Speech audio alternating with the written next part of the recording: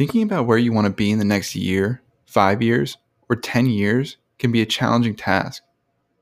What path will you choose, and what evidence shows that's the best path for you? Hey guys, welcome to episode 8 of One Day or Day 1.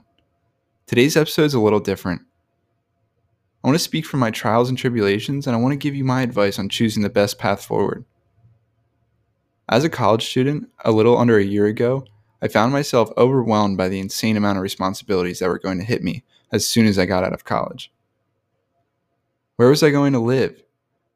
Do I need to start a retirement account? How exactly do I set up my own life insurance? Am I going into the right profession? I'm here to tell you yes, sometimes life is overwhelming. But to an extent, you should look at it as exciting. You currently have a million buzzing questions floating around your head.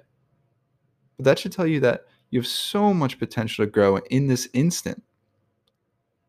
Those buzzing questions may not feel like they can be answered right now, but I promise you, you can answer them, and answer them in a way that will bring you the most amount of success.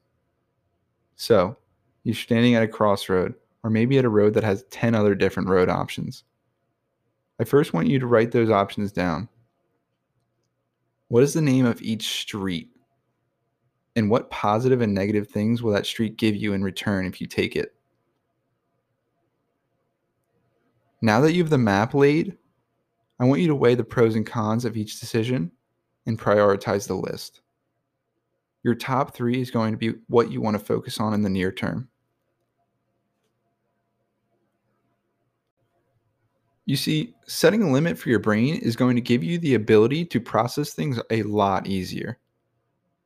You are essentially choosing to drink from the garden hose instead of the fire hydrant that just blasted open down the road. It seems pretty self-explanatory, so why not apply the same logic to the thoughts in your head? One step at a time, my mom always said. Now that you have the top 3 goals in front of you, you now need to identify 1 to 3 direct action items that you're going to take right now, or at least in the next week, that are going to help you achieve each goal.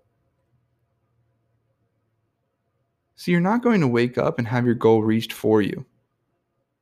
You need to take the first few steps to get the ball rolling.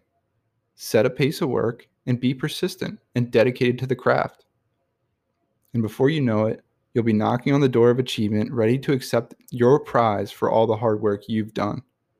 You did it. You achieved what you wanted to achieve. But now what? What about the other 7 things you wrote down? What about the new things that came into your life since you started? It's time to do it all over again. Overwhelmed? Nah. Get excited and let's get after it. Thanks for listening, guys.